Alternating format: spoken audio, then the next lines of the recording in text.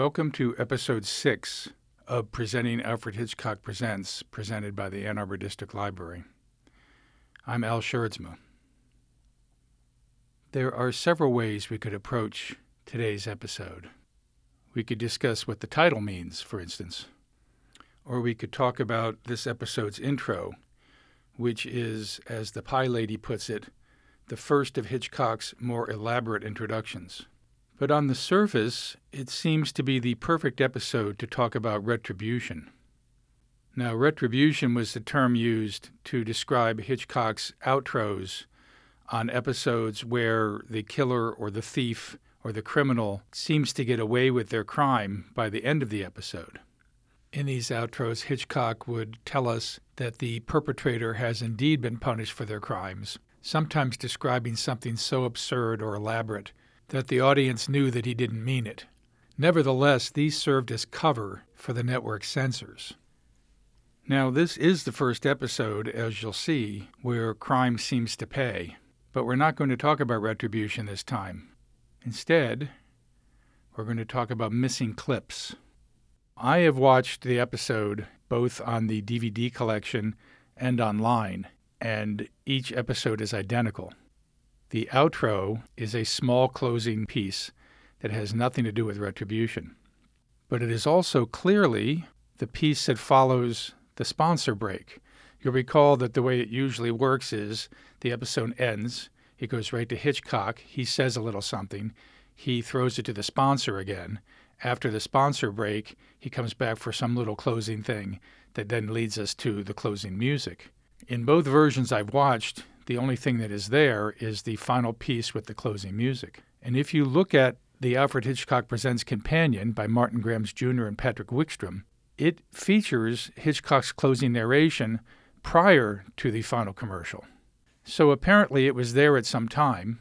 It was there presumably when the show was originally broadcast, but has become lost in the meantime. There's also the case in this episode of Maxine Cooper. Maxine Cooper is third in the list of closing acting credits, following our two leads. And Maxine Cooper was an accomplished actress who appeared in the Twilight Zone episode And When the Sky Was Opened, but was mainly known for playing Velda, Mike Hammer's gal Friday, in the film noir classic Kiss Me Deadly, which starred Ralph Meeker, as we talked about in our first episode. Now, according to the credits I've looked at, Maxine Cooper is either Frida the Maid, according to the Alfred Hitchcock Presents Companion, or Mary, according to IMDb and the Hitchcock Zone website. I can't find Frida the Maid anywhere in this episode. And Mary is a dressmaker who has no lines, is in about 3 seconds of the episode, and whose face is never seen straight on. She doesn't look like Maxine Cooper to me. As I said, Maxine is listed third in the list of closing acting credits, so it seems like the role should have been something more than just somebody standing around in the background. So this is the first time we're encountering this, and we're going to encounter this more and more as time goes on, particularly with the Hitchcock outros, where it seems like there are parts of them missing. And as I said, the Alfred Hitchcock Presents Companion seems to have all of them. There must be transcripts somewhere that they took a look at. Or there are copies of these episodes somewhere that have the complete episode. If you know of any of these copies anywhere, please let me know. For now, the best thing I can do is read what Martin Grams Jr. and Patrick Wickstrom have, and I'll try not to do it in my lame Alfred Hitchcock impression.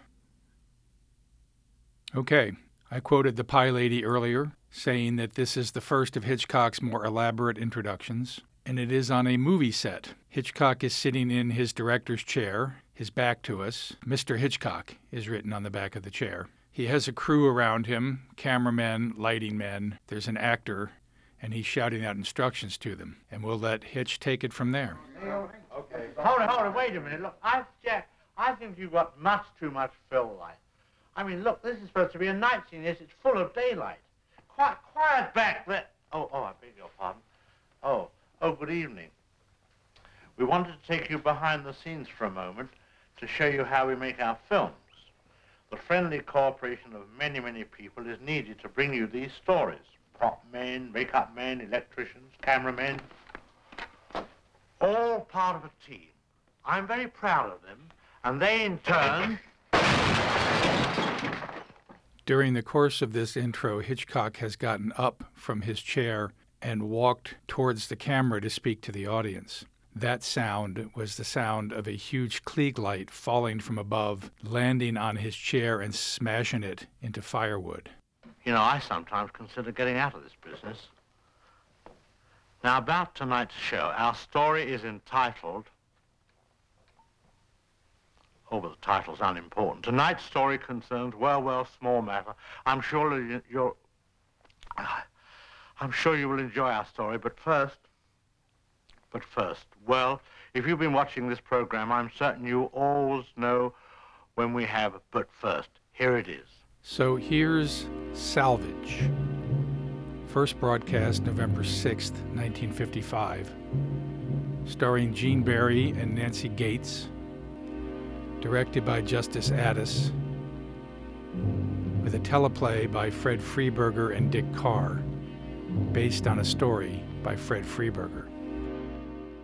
So the story opens with Lois Williams walking into Lou Henry's nightclub and going up to the bar, and the bartender says, "Sorry, miss, but we don't serve unescorted ladies at the bar." Yes, he really does. This apparently used to be a thing at one time. In his article, Drinks with a Chaser of Sexism, on the Daily Beast website, David Wondrich writes, but in the 1940s, and the 1950s presumably, most respectable full-service restaurants, ones that is, with bars, placed severe restrictions on unescorted women, if they allowed them at all. They could only sit at tables, they could stand at the bar, but only until 6 o'clock. They couldn't come in groups smaller than 3, etc. All of this was supposedly precautionary, lest they proved to be hookers on the prowl. Lois looks like the furthest thing from a hooker. This is one of the things about the episode that bothers the pie lady. She says, why is she dressed like a Sunday school teacher? Why not have her dress sort of shabby and hookery? Well, Nancy Gates, who plays Lois, has this all-American girl, sweetheart kind of look to her, which may not be the right look for Lois Williams. The pie lady heaps even more scorn on her, saying at one point she crosses her hands over her stomach the way squirrels do. She looks like a giant squirrel, come to think of it. But actually, I think Nancy does a very nice job in this role. And if she doesn't really look the part as you'd expect the part to look, I think that could be a plus, because you're looking at someone who exudes an innocence that may not actually be there. Let's look at Nancy Gates for a moment. Nancy Gates was born in 1926. At the time of this recording, she is still with us at the age of 92. As a kid, she was described as a child wonder, to the extent that she gained a contract from RKO at the age of 15, which required court approval because she was a minor. Her first production with RKO was Hitler's Children in 1943. IMDb says of this film, this lurid expose of the Hitler Youth follows the woes of an American girl declared legally German by the Nazi government. Nancy eventually ended up in a whole lot of television shows, including 2 episodes of Burke's Law, which was the series that starred Gene Barry. She plays the defendant in 3 different Perry Mason episodes. She was married to Hollywood attorney J. William Hayes, whom she met when he was a pilot and she was a passenger on one of his flights. They had 4 children, 2 of whom became Hollywood producers, and she retired from acting in 1969 to be closer to her family. Her last appearance on television was an episode of The Mod Squad. She does appear again in Alfred Hitchcock Presents. She's in Portrait of Jocelyn, episode 28. All right, so the bartender gets Lou Henry, and the first thing Lou says to Lois when he arrives is, "We've got a rule here. No ladies without an escort. I want a high-class place." Just in case you didn't get it the first time. This isn't the only time we get told things more than once in this episode. Coming right up is exposition theater between Lou Henry and Lois, giving us all we need to know, and done pretty well, actually. But then when Lois goes to visit Tim Grady at his apartment, she tells us a lot of the same stuff again. Anyway, here's Lois and Lou. Has he been here yet, Lou? Has who been here? You know who I mean, Dan. You'll see him soon enough. If I know Danny, he'll be looking you up pretty quick. You think you'd give me a chance to explain? Danny spent 5 years in stir. He's had a lot of time to think. He don't need explanations. His mind's made up. He was in prison when it happened. Danny's got friends. They told him about it. Surprised to see you still in town, kid. That's not very smart. Oh, would it help any if I ran? He'd just follow me, that's all. Look, my only chance is to talk to him, to try and make him understand what happened. What's to understand? Danny takes the rap to save his kid brother, and while he's locked up, you talk the kid into pulling another job. Richie wanted to pull that job. I helped him, but he wanted to. And who squealed to the cops when the keeper backfired? Who put the blame on Richie? Who told the cops where Richie's hideout was? I broke down when they questioned me. That's all that could happen to anybody. I didn't know Richie would try and shoot his way out. I didn't know they'd have to kill him. They didn't kill him, baby. You did. Lou, get to Dan for me. Talk to him, will you? I got work to do. Okay, got it? Dan took the rap for something that Richie did and served 5 years in prison as a result. While he was in prison, Richie pulled another job. Lois may have talked him into pulling that other job. Lois squealed on Richie, and Richie was killed by the cops. Dan blames Lois. So, getting nowhere with Lou Henry, Lois goes to Tim Grady's apartment. Tim appears to have nothing to do with all of the skullduggery in this episode. He's a ladies' man type with whom Lois is in love. A lot of the exposition, as I said, is repeated there, except that Lois also reveals to Tim that she talked Richie into pulling the job for Tim. Why do you suppose I talked Richie into pulling that robbery? So I could get half the money. So I could dress well to please you. You always liked me when you thought I had money, didn't you? Lois, please. Don't you see, Tim? I did it all for you and you don't care. This is one of the things I really like about this episode, Lois's motivation. It's consistent throughout the entire episode. Everything she does is because she wants Tim back. It may not say much about her character, but it's rock solid. It's there throughout the entire episode. And it works in terms of everything she does during the episode. Tim could care less. He's a smarmy type that only makes us like Lois all the more. It's another interesting aspect to this episode, the way Lois's negatives are sort of tamped down so that we'll sympathize with her. Tim is actually expecting someone for dinner. He has a little table laid out. Lois, jealous, comments on this, and he tells her, oh, it's a business meeting. But then she finds a flower next to one of the plates and knows full well that you're not giving a flower to a business associate. So realizing that Tim doesn't care, she goes back to her room in a cheesy little hotel, and the phone rings.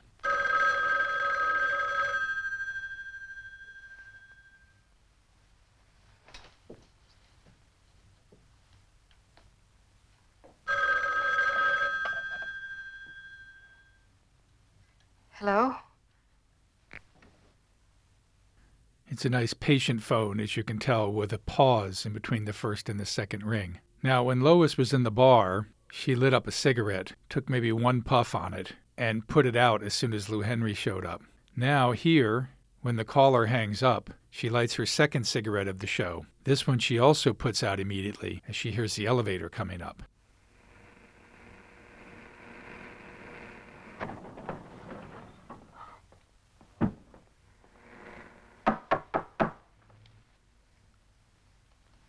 It's not locked.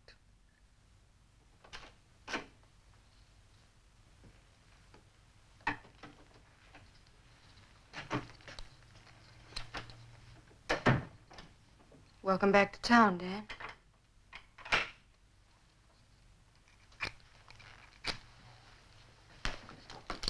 And that sound at the end there is Lois lighting a third cigarette, only to have Dan knock it out of her mouth. So in all, Lois lights 3 cigarettes, gets maybe 2 puffs total out of them. And I'm pretty sure she never smokes again, which may be an indication that she's gone from being a bad girl to trying to be a good girl. But I'm getting ahead of myself there. All right, so Dan has shown up, and Dan is played by Gene Barry. Now, we encountered Gene already 3 episodes ago in Triggers and Leash, so we don't need to go through his career again. We've already done that. But I do want to come back to one film that I mentioned in the Triggers and Leash podcast for a clarification, and because of a connection between that film and this. And that film is Atomic City.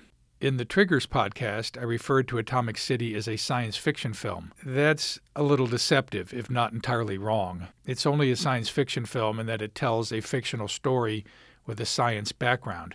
Actually, it's a thriller using Los Alamos as its backdrop. Gene Barry plays atomic scientist Frank Addison, and communist agents kidnap his son Tommy in an attempt to force him to turn over the secrets of the atomic bomb.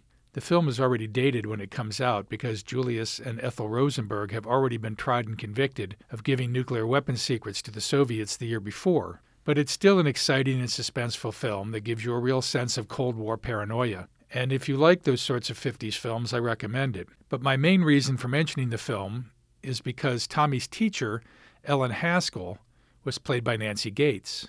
Now, Gene Barry and Nancy Gates appear together in a couple of scenes, but they only talk once, and that is over the telephone. Still, I'm going to play that just to hear the two actors together 3 years before in very different roles.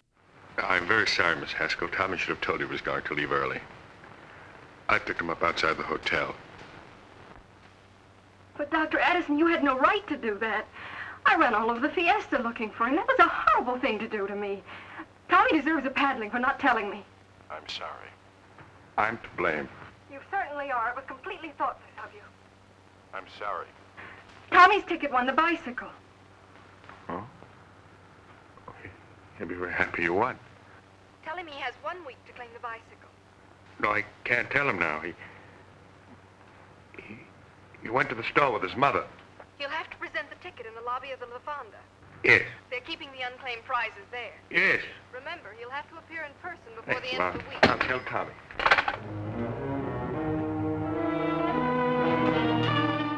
The point of that scene is that Dr. Addison knows that Tommy has been kidnapped, but he's trying to keep it quiet. If that intrigues you, go check out the movie. It is available at the Ann Arbor District Library on DVD.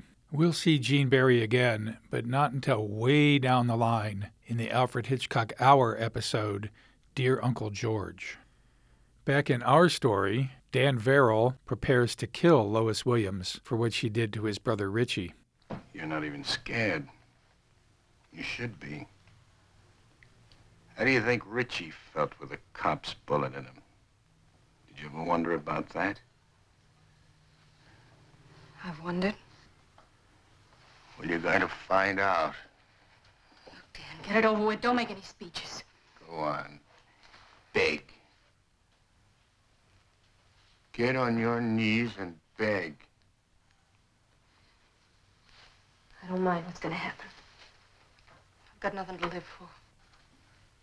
What are you giving me this routine? You've got nothing to live for. Less than 2 hours ago, you were pleading with Lou Henry to talk to me. I know. Lou convinced me no one was going to help me. Then I saw Tim. All right, so you saw Tim. So what? So I've lost him, too. How long have you lived in this dump? About 3 months. Answer me another question. When you told the cops where Richie was hiding, did you think of his wife? Did you think of his kid? You knew Joan. You've seen that kid. Answer me. I only thought about Tim. Of course she did. At this point in our relationship with Lois, we wouldn't expect any other answer. Anyway, Lois tells Dan she's entirely to blame for Richie's death, and to get it over with. She wants to die. Dan is not happy about this. This is like doing you a favor. Guess maybe it is. If I weren't sure you'd do it for me, I'd probably go find a nice high bridge somewhere. I don't like it. If you were scared, if you pleaded with me, it'd be easy. But this way. Then we get this odd, abrupt segue that could give the whole twist away. Maybe it does. But I think Gene Barry pulls it off. As Dan says, What did you do before you got mixed up with that crowd downtown? I used to design dresses. Did you make any money at it? Little. I was pretty good.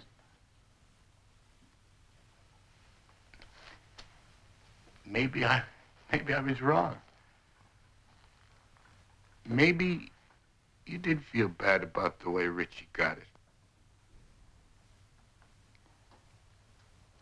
Look, I've got some dough. The next few years while I'm on parole, I gotta find a way of going legit. I want to go into a business, an honest business, so it'll look good for me when the cops check up. So? So maybe you can help me. See, all of my friends are mixed up in the rackets one way or another.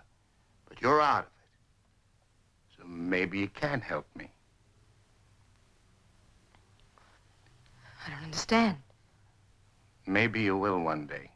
And I think that's a pretty good bet. Right at the end of the episode. I'd like to stop here for a moment and talk about the directing and the director a little bit.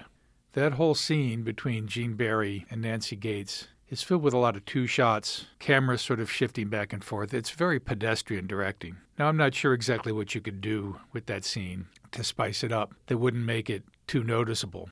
But the whole episode is pretty much like that, except for one shot at the end. One really nice shot at the end. And even that is sort of ruined a little bit. We'll get to that when the time comes. So for now, let's look at the director, Justice Addis. And Justice Addis was a television director all the way. He directed for all sorts of different programs, and he had multiple episodes with a number of programs. 10 episodes of Rawhide, 16 episodes of Voyage to the Bottom of the Sea, and 38 episodes of Schlitz Playhouse. He directed 3 Twilight Zone episodes, The Odyssey of Flight 33, The Rip Van Winkle Caper, and No Time Like the Past. Again, solid episodes, not exceptional. This is the first of 10 mostly unexceptional Alfred Hitchcock Presents episodes that he directs. His next is A Bullet for Baldwin, which is episode number 14. And Justice Addis died in 1979 at the relatively young age of 62. So Dan puts up the money for Lois's dress shop. We jump ahead in time to the dress shop. Lois is looking very successful. She has a number of people working for her. There's a very distracting mannequin in the background of this scene, whom I didn't realize was a mannequin at first. And since I was looking for Maxine Cooper, I at first thought maybe that's Maxine in the background there, but no. Lois is planning the opening of her dress shop, and Dan comes to visit. She tells him that she would like some more money to advertise the dress shop, $5,000. Dan promises to get it because, as he tells her, I just want you to be happy. I will be if people come to the opening. People come to the opening. That's the first, I believe, of Dan's I just want you to be happy lines, also tip-offs to what's going on in the episode. Dan goes to Lou Henry's bar and borrows $5,000 from Lou, who's happy to give it. But Lou also tells him he's making enemies among Richie's friends. And one of Richie's friends, Shorty, is in the bar. Shorty comes over to confront Dan. I hear you're selling petticoats now, Dan. You hear a lot of funny stories, don't you? Should have been at Richie's funeral. Real sad. Richie's wife was all broken up. Get lost, Shorty. I was there. All Richie's pals were there. Only Lois Williams wasn't there.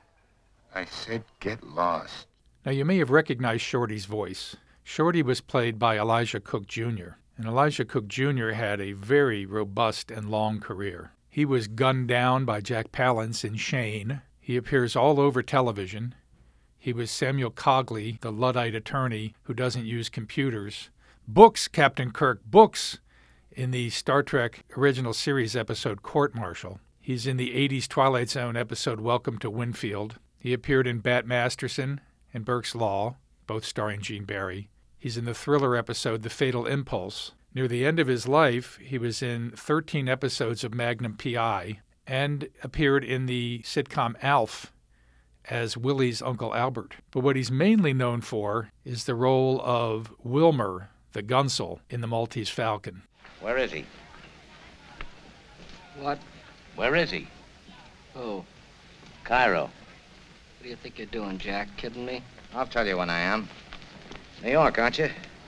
Shove off. You're gonna have to talk to me before you're through, Sonny. Some of you will. And you can tell the fat man I said so. Keep asking for it and you're gonna get it. Plenty. I told you to shove off. Shove off. People lose teeth talking like that. If you want to hang around, you'll be polite.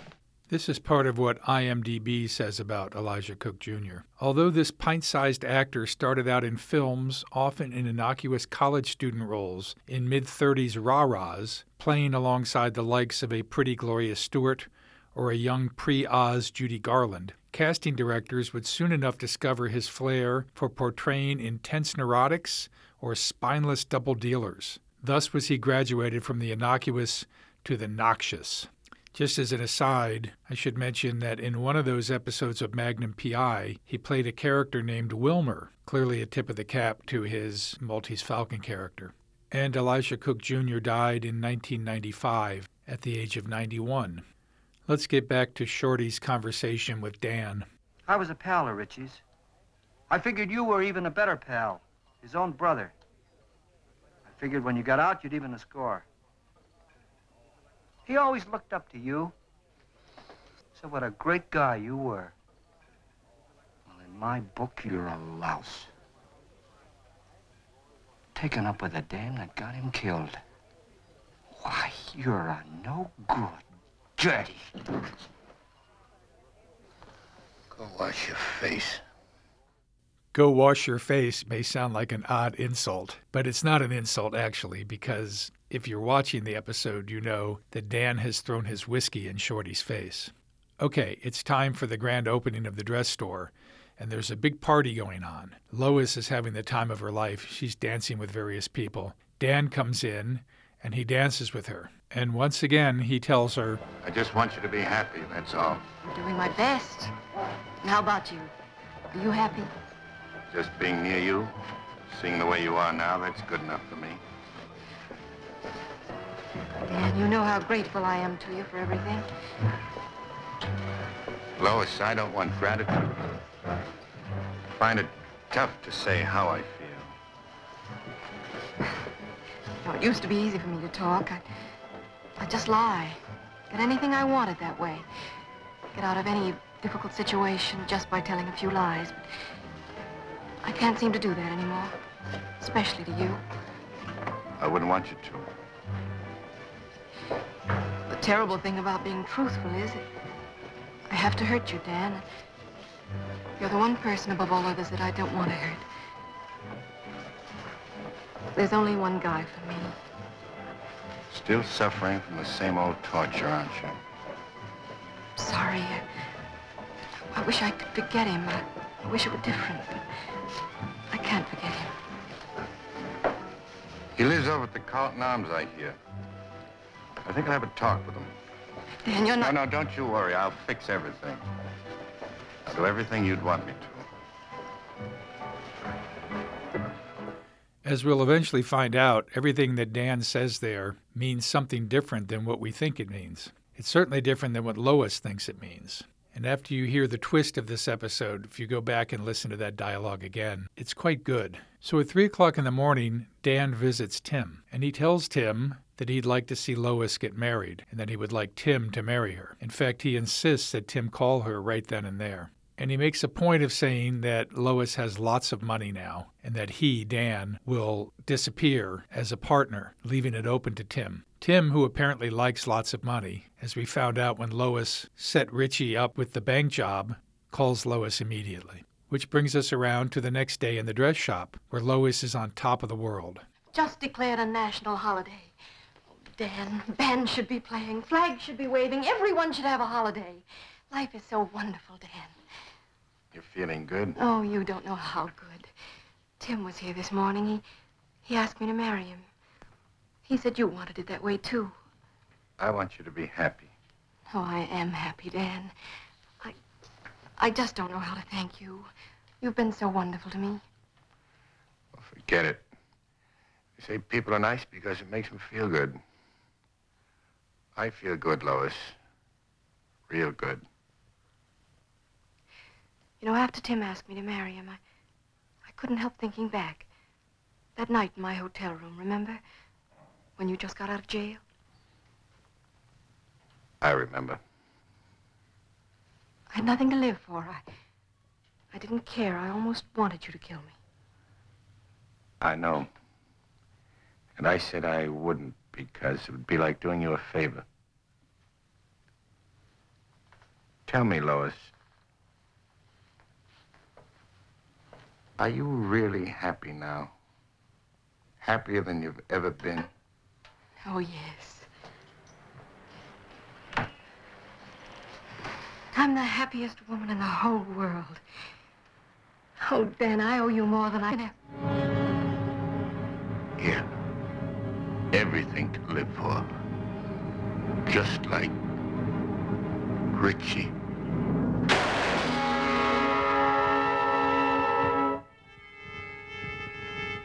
And that's the twist. Were you wise to it? Dan has made sure that Lois has everything to live for.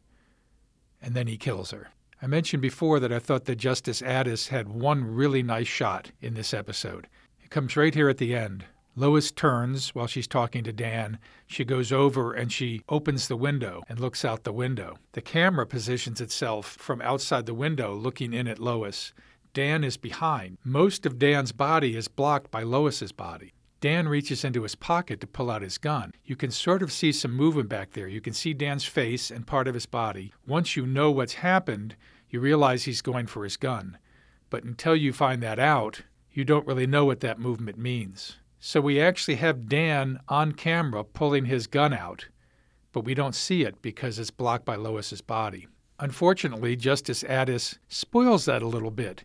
Instead of having Lois turn around, keeping the same shot, and shifting her body just enough so that we can see Dan with the gun, instead he does a quick cut to Lois close up as she turns, then cuts back to Dan with the gun. So we don't get that continuity of actually realizing, oh yeah, Dan was pulling that gun out while Lois's body was blocking our view. We get it, but it doesn't have the same sort of impact. And then once Lois is shot, we get a close-up of her face, screaming, and it dissolves into this melting oil painting kind of view like she's underwater, which I also don't much care for. But that one shot of Lois at the window with Dan behind, I think is beautiful. Let's take a moment to look at a few of our supporting players. Peter Adams plays Tim Grady, and Peter Adams was born James H. Adams II, so he changed his name from James Adams to Peter Adams. There was probably an actor already named James Adams. We won't see Peter Adams again in the series. He died in 1987 at the age of 69. Ralph Montgomery plays the drunk that accosts Lois at the beginning of the episode, which I did not include in any of the clips. He is also in The 27th Day with Gene Barry as Man in Bar. He's in a lot of TV, from I Love Lucy to Burns and Allen to Ozzie and Harriet to The Man from U.N.C.L.E. to Kolchak the Night Stalker. He's in one more Alfred Hitchcock episode, Shopping for Death, which is episode 18. And he died in 1980 at the age of 68. And Peter Adams and Ralph Montgomery both appear in the War of the Worlds film that stars Gene Barry, though in small roles. Paul Breyer plays Lou Henry, and he was born Gabriel Paul Barrere. Now, if that last name sounds familiar, or that middle and last name sounds familiar, it is because he is the father of Paul Barrere, who is a guitarist and singer from the band Little Feat.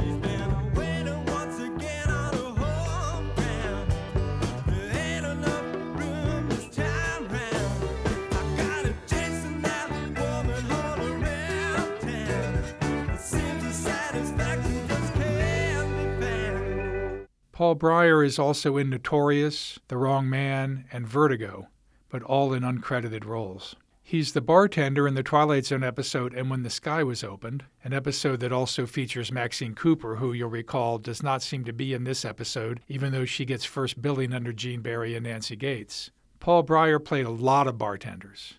He was a bartender in Harry O., The Streets of San Francisco, Gomer Pyle, Screen Directors Playhouse, 17 films, and the Rod Serling scripted The Time Element, which was originally a pilot for The Twilight Zone that ended up on Westinghouse Desilu Playhouse. My favorite of his IMDb credits is in Arthur Haley's The Money Changers, a 1976 miniseries, where he is listed as bank customer with broken arm. Now, this is his only Alfred Hitchcock Presents appearance, and Paul Breyer died in 1985 at the age of 75. Edith Angold plays Hilda, who appears to be the maid in the dress shop. She was born in Berlin as Edith Goldstand, and she immigrated to the United States in 1924, where she appeared in New York in many German-language theater productions. I mention her pretty much because she will appear in 2 more Alfred Hitchcock Presents and 1 Alfred Hitchcock Hour. She's next in the episode Sylvia, number 16 of Season 3. She died in 1971 at the age of 76. Virginia Christine plays one of the employees in the dress shop, and she's best known for having played Mrs. Olson in the Folgers coffee commercials. Come on in, Mrs. Olson. Welcome to feeding time at the zoo. Oh, my. Well, they certainly seem to like everything, Mary. Thank goodness they're not like their father. He's always griping about my coffee. We'll admit it, honey. Your coffee is pretty bad. Oh, maybe he's right, Mrs. Olson. For the life of me, I can't seem to make good coffee. Good coffee's no problem. Just use a coffee with better flavor. Folgers. Now, although Virginia Christine used an accent when she played Mrs. Olson, she didn't actually have an accent. But she did speak 4 languages: English, French, Swedish, and German. She was born in Stanton, Iowa, a town that later honored her by changing its water tower to resemble a coffee pot.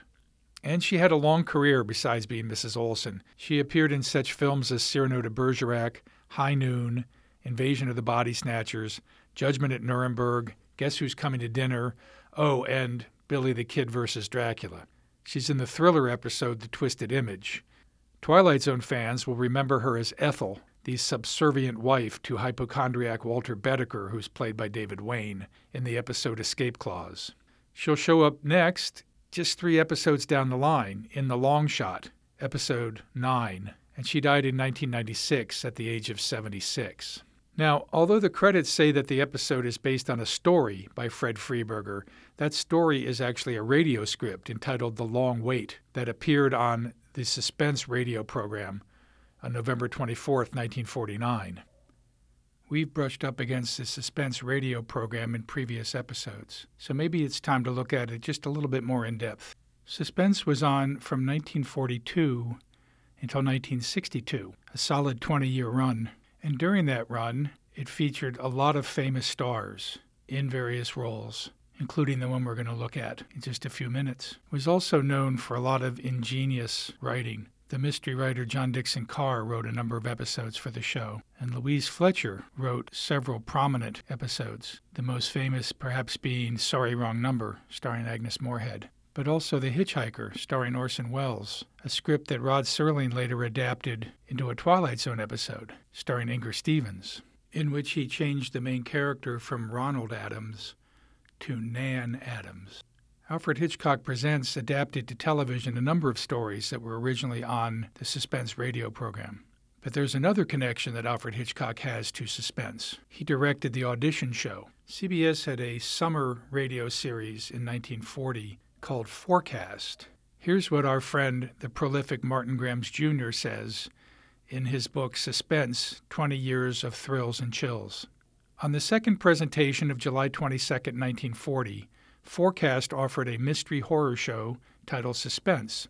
With the cooperation of his producer, Walter Wanger, Alfred Hitchcock received the honor of directing his first radio show for the American public. The condition agreed upon for Hitchcock's appearance was that CBS make a pitch to the listening audience about his and Wanger's latest film, Foreign Correspondent. To add flavor to the deal, Wanger threw in Edmund Gwenn and Herbert Marshall as part of the package.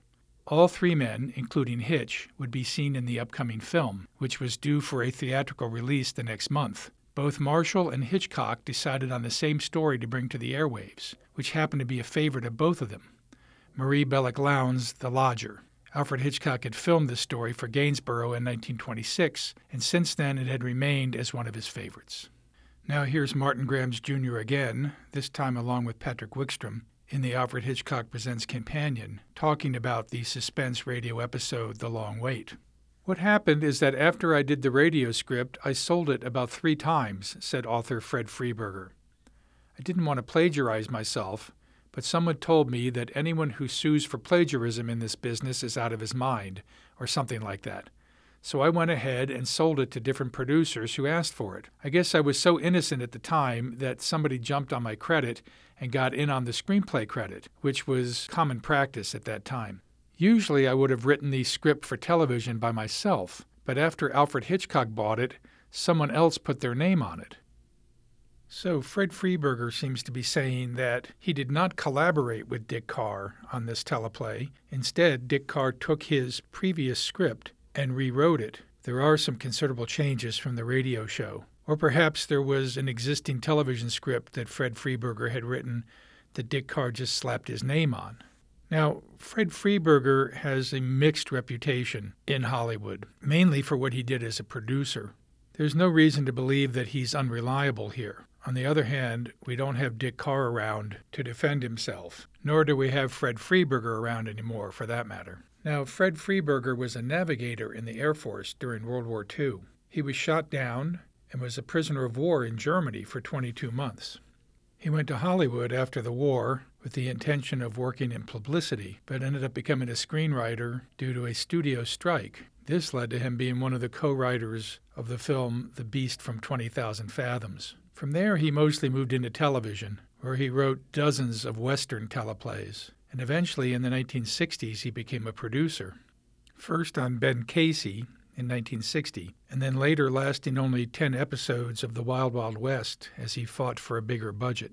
He also produced the third season of Star Trek. He produced the second season of Space 1999, and he produced The $6 Million Man's last season.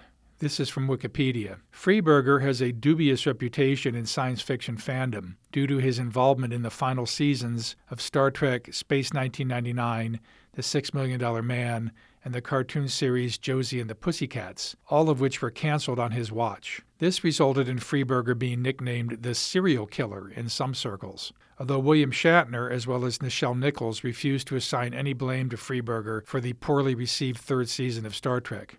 Martin Landau, however, blamed Freeburger for the changes and drop in quality on the second season of Space 1999. Martin Landau said, "I'm not going out on a limb for this show because I'm not in accord with what you're doing. As a result, I don't think I even want to do the promos. I don't want to push the show anymore, as I have in the past. It's not my idea of what the show should be." Fred Freeburger died in 2003 at age 88. This is his only teleplay for the Alfred Hitchcock Presents program. Dick Carr, whatever he may have done here, returns with episode 15, The Big Switch. So let's look at The Long Wait. Usually in radio shows you need a narrator, one of the characters in the show. And in this case, Dan is the narrator. And Dan is played by Burt Lancaster. So the story doesn't begin with Lois coming into the bar looking for Lou Henry. It starts with Dan getting out of prison and being met by Police Lieutenant Bush. Don't get me wrong, Dan. I don't want to hound you. Then why begin, Lieutenant? Something you said to the warden before you left. You want to repeat on it? I told him I'd be back for the limit. In this town, we don't even like guys to steal apples off push carts. So when it comes to murder... You can't touch me. I served my full time. I'm clean. We just got to sit back and wait for it to happen. Your brother died 2 years ago. Everybody's cooled off. Why don't you let it lay? I don't cool so easy. No, as we certainly know by now, Dan does not cool so easy. Now, in this version, Dan does not go seeking Lois Williams. Lois Williams seeks him. Lois Williams came in. Not exactly came in. She sort of slithered in along the wall and hung there like a busted balloon. The little rat was as beautiful as ever. The scared look in her eyes made them brighter, greener. She was wearing one of those curved gowns that she used to design for herself and was pointed up neat and tidy. She stared at the gun in my hand in a kind of a glad, hungry way. Or I'd save you the trouble of coming for me. I'd have found you. But thanks anyway. What are you waiting for? I don't know. Go ahead. Kill me. Don't hurry me. The little rat was as beautiful as ever. I love that line. Lois is played here by Betty Lou Gerson, who was a veteran of many radio shows. So we know the story. It's the same story, but there are a few differences. In this case, Dan goes around and makes sure that all of the women who are associated with his cronies buy dresses from Lois. Richie's wife, June in the radio show, Joan in the TV program, finds out that Dan is working with Lois. Dan has given June money. She comes back and throws the money at Dan's feet. Then Dan makes sure that Lois's old friends throw a party for her. He threatens all of them with violence if they don't show up, and he wants to make sure that they're very nice to her, too. Well, June won't stand for any of this, and she talks Shorty into rubbing Lois out. Dan gets word of it, and he thwarts it. Lois, run! Run to me! Dad! Here it is. I hate to do this, Shorty. Came this way, Lieutenant. Daddy tried to kill me. Tough to keep up with you, Dan. Still with me, eh, Lieutenant? I always keep an eye on my friends. Who's this laying here? Oh, Shorty Thompson. You better take him in. He tried to kill Miss Williams. Yeah, guess I'd better. Come on, Lois. Oh, by the way, Bush. Huh? You better pick up June Verrill, too. She was in on it. In case you don't know who she is, she's my sister-in-law. This is all pretty extreme on Dan's part. It's much more extreme than anything he does in the television episode. He's burning some pretty serious bridges here, it seems to me, having Shorty and June arrested for the attempted murder of Lois. Something he's going to do not too long after, but clearly he wants to be the one that does it at the right time and place. So again, as in the TV episode, he gets Tim Grady to propose marriage to Lois, and it all comes down to the end that we're familiar with one small exception. I got to the dress shop at 10 o'clock the next morning. Lois was floating around like a waft of loveliness. She touched the inkstand on a desk, moved a chair, straightened a picture, wasn't conscious of what she was doing. She talked fast and happy about things that didn't mean a thing. She flung open a window and hugged the inrush of air. She spoke with her back to me. Oh, Dan, it's wonderful. It's wonderful. Isn't life beautiful? You're happy, huh, Lois? Tim was waiting when I got here this morning. He proposed. He said you wanted it that way, too. I guess I'm the happiest woman in the world. Can I use your phone? Sure. Call Paris, Bombay, Shanghai. Imagine it's Tim. Homicide, Lieutenant Bush. Dan Verrill talking. I'm at Lois's shop. They said we'd be married. If you get here in 5 minutes, it'll be about right. Yes, Dan, I'm the happiest woman in the world, and I owe it all to you. She turned from the window and saw the gun in my hand. Now you're worth killing.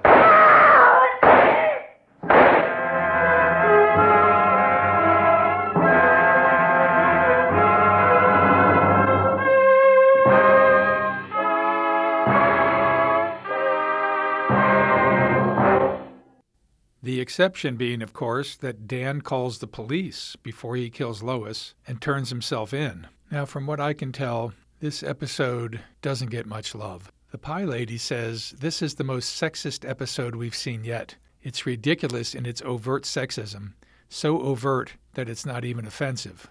And she's right, really. From we don't allow unescorted ladies at the bar to Lois's single-minded obsession with Tim, it's pretty sexist. But it's also indicative of a film noir type that is sometimes over the top in dialogue and in action, but I think works here. The Pie Lady also says, I must admit it's easy to predict the twist, starting in that scene in the hotel room. I don't know if that's true. I first saw this episode so long ago that I don't really remember whether the twist took me in or not. You look back on it knowing the twist, and there were all sorts of clues that stand out all over the place. But that's a good thing. There should be clues along the way. And as I said, there really are some terrific moments, like that conversation that Dan has with Lois at the party, where she thinks he's coming on to her, and he's just really pursuing his vendetta. TheMotionPictures.net says, this episode was a bit of a letdown for me. The premise is very intriguing, and the big plot points of the episode were satisfactory in general, but there wasn't nearly as much suspense or drama as I would expect from a charged mob story full of anger and revenge. So there you have that. Let's get to my question for every Alfred Hitchcock Presents episode, and that is there any more to this story besides the twist? And in this case, besides the old cliché, revenge is a dish best served cold. Well, in the radio show, Dan is willing to sacrifice everything, be it Shorty or June or his own life, in service of his revenge. So in that case, the revenge becomes a poisonous thing that brings down all around him. Like Hamlet, who sacrifices Ophelia, Polonius, Gertrude, Rosencrantz, Guildenstern, and himself to eliminate Claudius in his own long wait. Okay, it may seem a bit much to compare a Fred Freeburger radio script to Shakespeare, but the radio script does cover some of the same territory. But in the TV episode, that territory is shoved aside. Richie's wife doesn't appear. The worst that Shorty gets is a whiskey thrown in his face. Dan doesn't even get caught at the end, except for Hitch's missing retribution outro. And then we have to ask, why was the title changed to Salvage? What was wrong with the long wait? Well, the main reason, I think, is that the main character has changed. The Long Wait is a perfectly good title when Dan is the lead, but in the TV episode, Lois is, and it doesn't work for her. So what does salvage mean for Lois? One of the definitions of salvage, according to the Merriam-Webster dictionary, is something extracted as from rubbish, as valuable or useful. The Oxford English Dictionary gives us the definition of salvage as a verb: retrieve or preserve something from potential loss or adverse circumstances. And the Cambridge Dictionary includes this definition: to try to make a bad situation better. So at first glance, it appears that salvage refers to Lois's life, which gains usefulness and value once it is extracted from the rubbish. This makes the ending all the crueler in that Dan allows her to salvage her life only so that he can take it away. But I think there's another way to look at salvage for Lois, and that's to look at the one thing above all that she is trying to salvage, and that is her relationship with Tim, which makes her talk Richie into pulling the job, which brings about Richie's death, which brings about her death. So her attempt to salvage her relationship with Tim becomes her one tragic flaw, and it leads to her destruction. On the other hand, maybe it's just a story that's all about the twist. The Pie Lady and MotionPictures.net don't seem to think much of it, but I do. If you're not looking for anything deeper than that, I think it's a very satisfying twist, and it's a good episode. So now it's time for that first retribution talk by Hitchcock. The only problem is, as I've already said, it's not there. So we're going to have to trust the Alfred Hitchcock Presents companion, which gives us this. Well, that's life, I guess. As you know, it is my painful duty to tell you what happens to characters in our stories after the curtain drops. So, now for the results of this case. Lois was killed. A bullet wound. All the others lived happily ever after, that is, with the possible exception of Dan, who was promptly executed by the state. And now here is someone who would like to explain how you can live more happily, after which I will be back.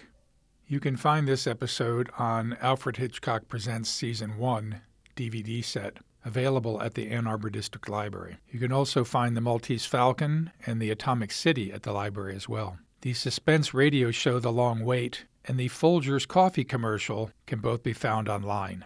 If you would like to contact me about this podcast, you can email me at schertzma@aadl.org. That's SJOERDSMAA@aadl.org.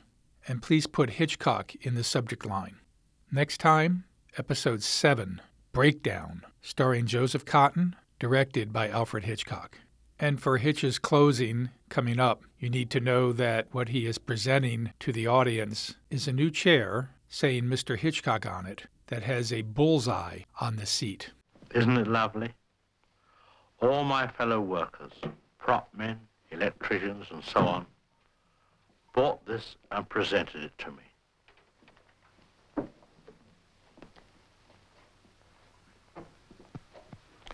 Next week, we shall be back with another story. Join us then. That is, if you have nothing better to do